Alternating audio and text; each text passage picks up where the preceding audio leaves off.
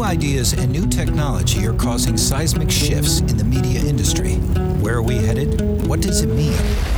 Keep listening.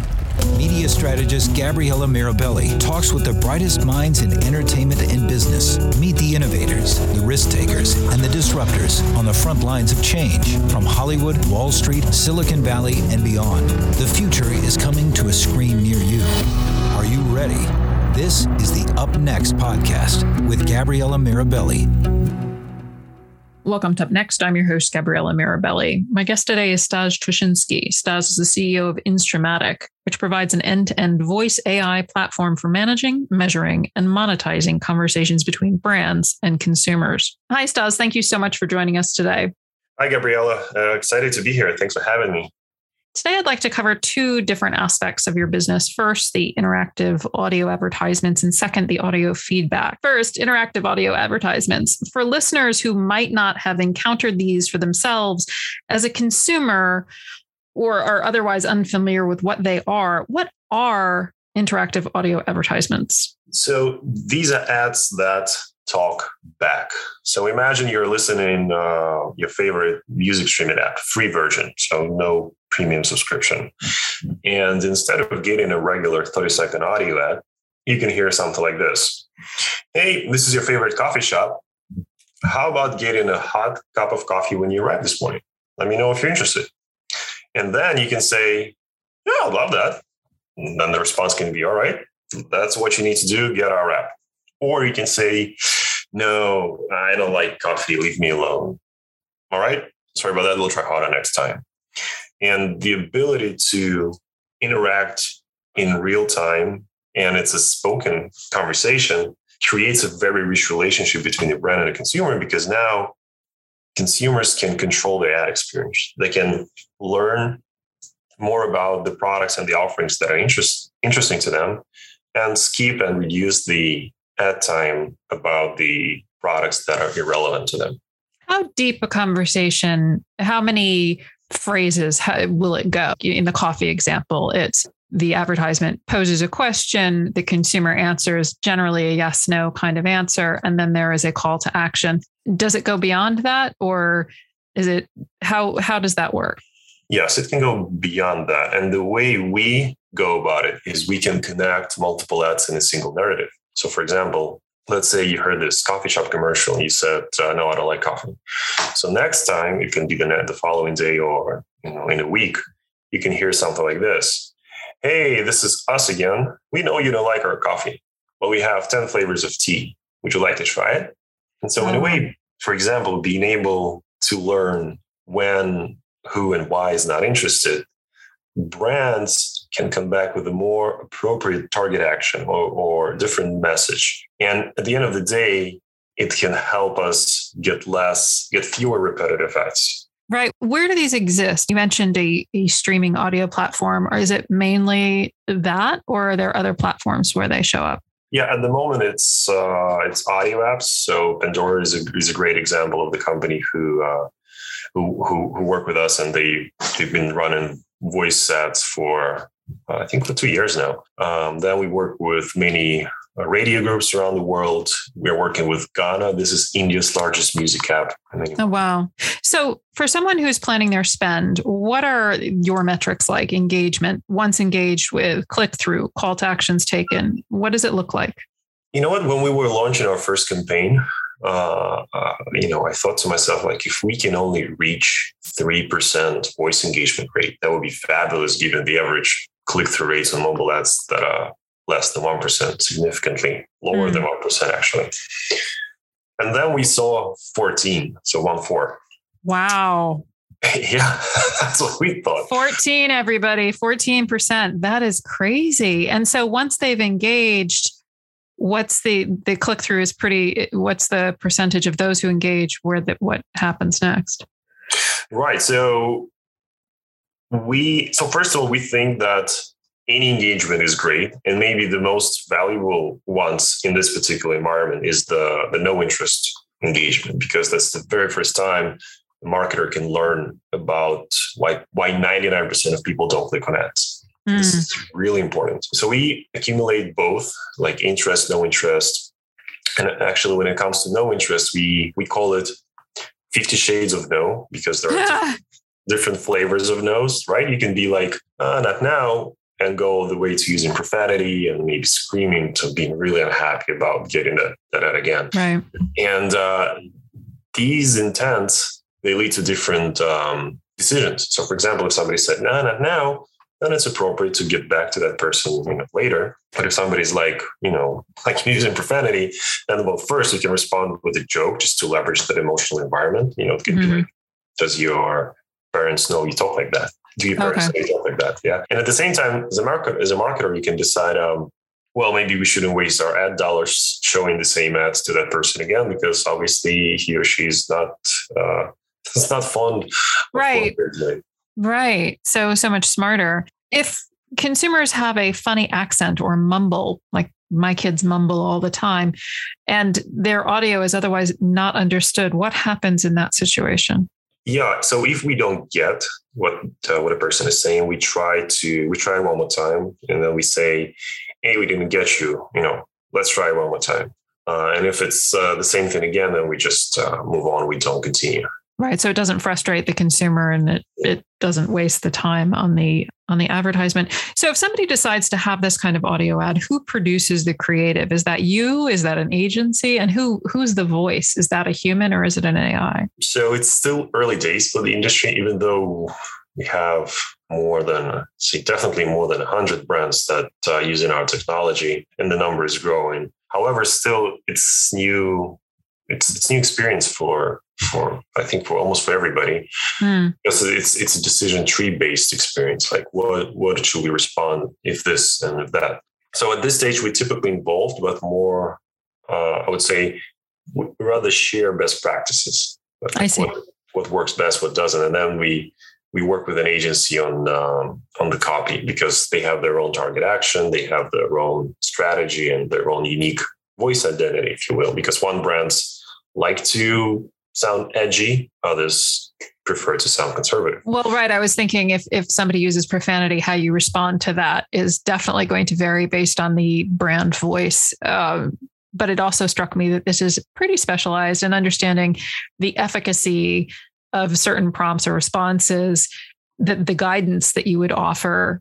So it sounds like the agency is producing it, but you have a hand in helping to steer how things are done so that you know that you're going to have a certain baseline level of success. Yeah, exactly. And for example, we know that you shouldn't end this intro teaser part with nothing but a question. So it should always end with a question. Otherwise, people may get confused and not respond.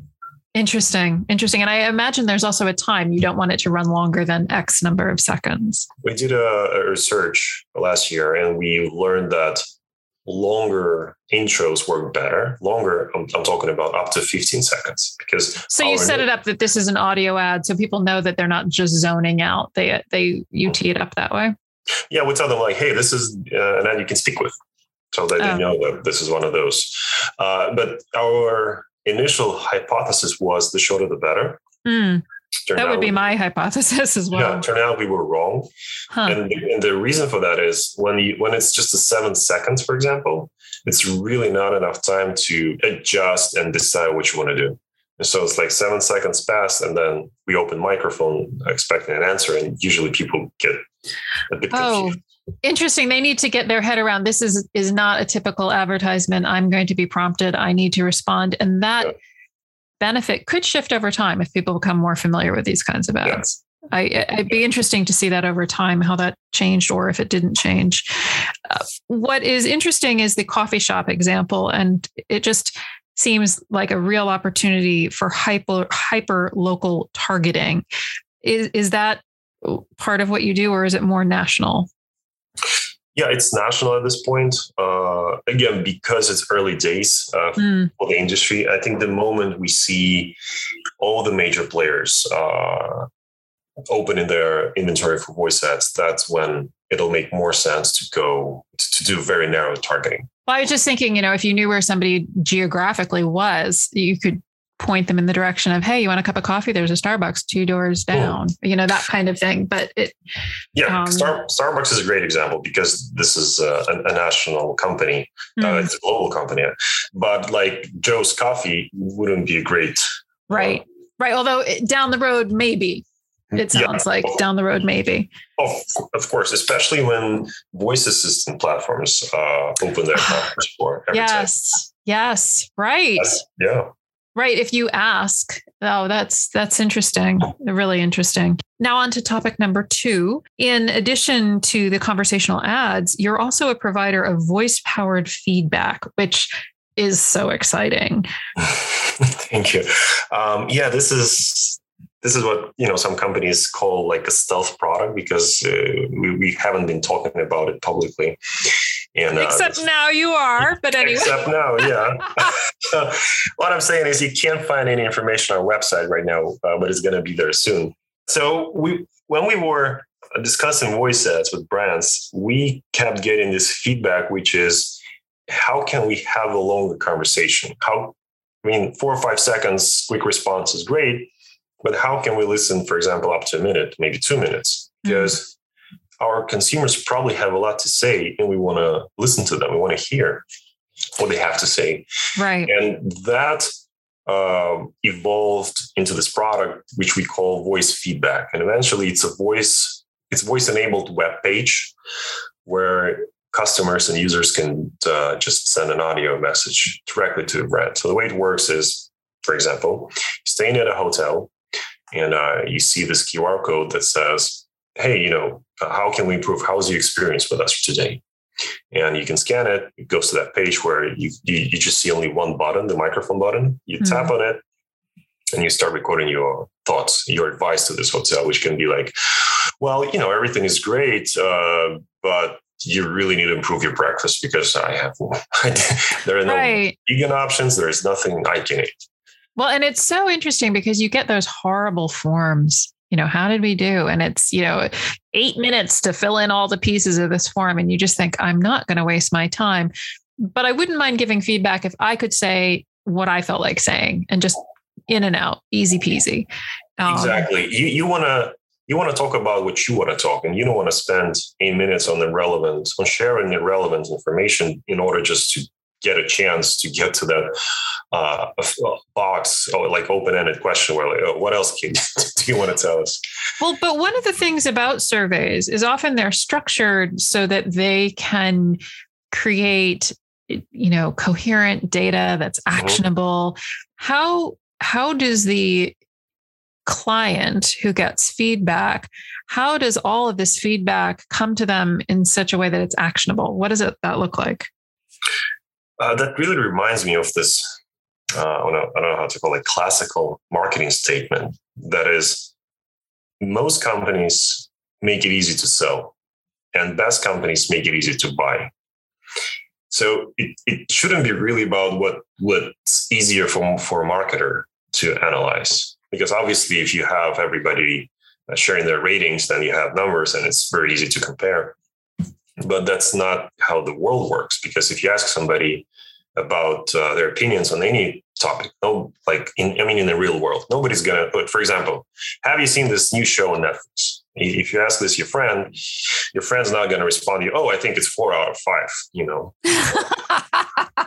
No, they're not. That's not how we do it. We want to share details. We want to share emotions. And so I think, and I understand how surveys emerged because that was that's what technology allowed us to do in the last couple of centuries.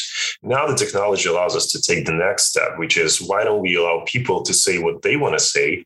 And then on the other side, why don't we use AI to structure the data, look for patterns and make them actionable?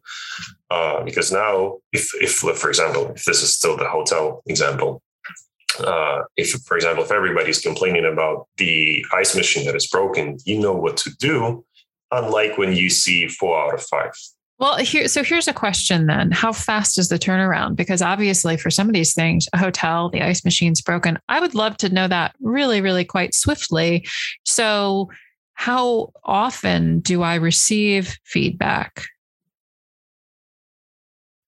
Well, it depends on how easy it is to send it, because you have, for example, QR codes on every floor, or maybe even in every room, then it's super easy. Something happens and you immediately want to talk about it. And if you see the way to do that, then it's highly likely that you're going to do it. Unlike, again, if we go back to surveys, people usually get them a couple of days later, sometimes 7 days later. But even if it's the kind of thing where, because as a consumer, I'm thinking, I don't know if I'd actually scan a QR code when I'm in a room, but if somebody sends me something and it's just a click of a button, or, this is an audio survey, tell us what you think, click this link and speak into your mic, then I might do that. That seems easy. But there might be something about, it was great, but the lock on my door was broken, for instance. Let's just say that. Yep. Now that's something I probably would have complained about in person, but, how the AI that's busy compiling this stuff, I'm interested in the cycle time between, what's the frequency of reporting into clients about feedback? What's that cycle time? Yeah, it can be as fast as we get it, you get it. Okay. But sometimes it's irrelevant for, it's not relevant for every kind of client, because, for example, if it's a company that gets tens of thousands responses, well, for example, it's a podcast host, and people that share feedback doesn't share some problem that the host can fix right now.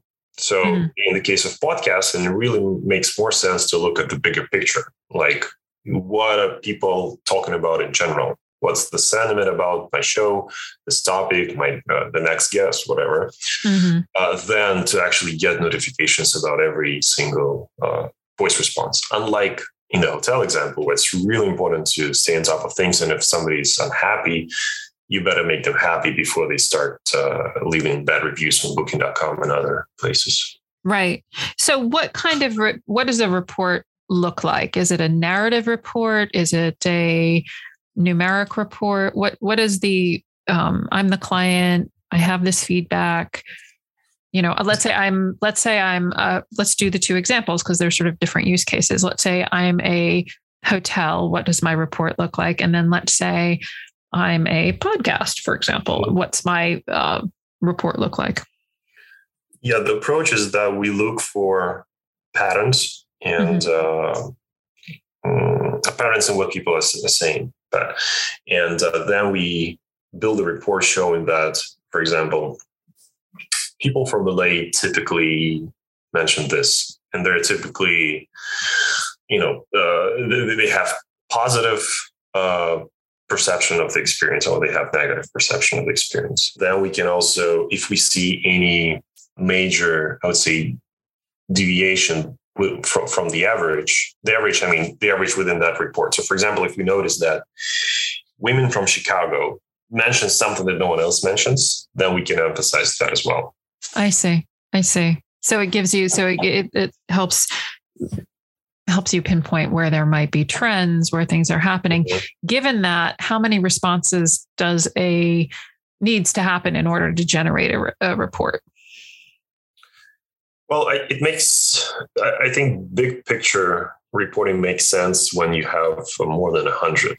Okay. Because if it's, let's say 10, it's better to read them all. But when it's more than 100, it's impossible to read them all. And you really want to get just analytics and maybe read a couple of most important ones. Do the clients get the opportunity to read them if they want to get back to that, the original? Sure. That's interesting. So consumers are conscious of their data and privacy. How do you handle the privacy aspect of things? We're fully GDPR and CCPA compliant, and I think these are the most strict laws when it comes to privacy. So I would say the core, the nature of this laws is that consumers should be able to control their data. What that means, if somebody wants to delete what a company knows about them, then there should be an instrument to do that. So if somebody wants to tell us, hey, I want you to delete everything I mentioned, then we will do that. But laws. But how does it, if I'm I'm a consumer. I've been served up a voice link, like a prompt to a voice link. How do I know what the privacy links are? Is there a disclaimer? Is there information? Yeah. Okay. So so there is a link to privacy policy on our website. We have the form to get in touch. And what's great about voice feedback is that by default, it's anonymous product. So we don't have any personal identifiable information about a user. So we just hear, well, it's not even us. It's actually machine just hears a voice and that's it. We don't know your name, where you live, your credit card information, nothing like that. So you don't even have IP addresses linked in there? Well, yeah, we get an IP address, but then that's not unique to a certain user. It's more like it's unique to a location. I see. Right. So you mentioned earlier the sort of soft launch. You're not going big yet. Where currently are you seeing this go and what are your plans? Eventually, this product and this approach should be used by potentially every company, especially every company that has more than 10 clients. Because if you have around 10, then it's easier to invite them to dinner, right? Right. Otherwise, and it may not be of interest to companies that don't care about customer satisfaction feedback. I'm sure there are some like that. But if you really care and if you really want to know what's going on in detail, I don't see any other way to do that today. Just to be honest. Right. Well, so let's get into the mechanics a bit for people who are listening. And, this as for fun, we're going to stick give us some feedback link on the podcast webpage. So please give it a try and click on the link and share some thoughts. So you, as a user who does click on the link, you will actually see these things. But for listeners who maybe aren't in a position to do that right now, if someone signs up and they work with you, so first, where can they put that link? Can they put it anywhere? Can they put it on social? Can they put it on their website? Can they put it on a streaming platform page? Like if you're a podcast and you exist on Spotify, could you put it there? Where can you place this link? Yeah, you can put it everywhere. You can put it in your emails, in your text messages, in push notifications, in podcast description, in social posts. And I think it's really important to have a clear distinction from, let's say, comments on social media. So comments and reviews are meant to be shared publicly, and that affects what people are saying and how they're saying. I see. So give us your private thoughts. And this is a private channel of communication with the company. So it's all about quality, not just quantity, because sometimes just one good, like thoughtful 1-minute feedback can unpack so many improvements for a company, unlike 1,000, short comments on Facebook. Right. So it's not a performative thing. This is actually some utility. As the brand, you're engaging with your consumer and you really want to know. This is, and it's a wonderful thing if consumers are unhappy because they can really help you make a better product. What we've learned from our personal experiences is that most people, they don't want to, when they're unhappy about a service or a product, they don't want to hurt the business. They don't want to interesting, right. To sales decline. And then but at the same time, they understand that the best way to get reaction is by trashing the company on Twitter, which is not something that people want to actually do. Right. So that's the world we live in today. Right. So interesting. So, okay, now back to the mechanics. I've clicked on the link and it takes me to a audio feedback landing page. Where does that landing page exist? Is that on me, my client? I'm the client. Does it live on my website or does it live on your website? Yes, currently it lives on our website, but it looks like it's customizable. So it's branded and feels like my look and feel. Okay. Yeah. And is it a new window or is it, does it take me to a new window or is it? Yeah, it's a new window. And as a user, you can't do anything there except for sharing your feedback. And then you close the page and you go back to where you were. So interesting. And are you rolling it out in a particular industry or sector first? That's a good question. I think we're all in it just to be. I think there are a number of good verticals, but we really want to focus on a couple. And we're yet to decide which one. So what's happening right now is we're talking to our friends and people we work with about pilots and activations, and then based on that, we'll make a decision which verticals see more value in it and which less. So if somebody who's listening is interested in participating in a pilot, could they reach out to you via your website information? Yeah, they can send us an email to go@instrumatic.com, or they can text me on social, any major social network except for TikTok. And I'm happy to discuss pilot. The one last question is, what's the landscape for this kind of audio feedback? Are you the first to plant your flag in this arena? When it comes to feedback, I think so. Honestly, we haven't spent maybe enough time looking for other companies doing that. And the way we look at things is we as consumers don't see that. Mm-hmm. Hence, there is a need for improvement, and we want to do it regardless of anybody else doing that or not. Right. Well, it's great. I think that the feedback element for brands, it really can help them. And it's interesting when you think about it being private, how that changes the nuance of what the consumer is sharing and the nature of the utility. And I think you're right in that there are all sorts of things they maybe wouldn't say on a public forum, but they would say in a private forum. And I think it's really interesting. So thank you so much for taking the time to speak with us about it. And I can't wait to see how this evolves. It's really interesting stuff.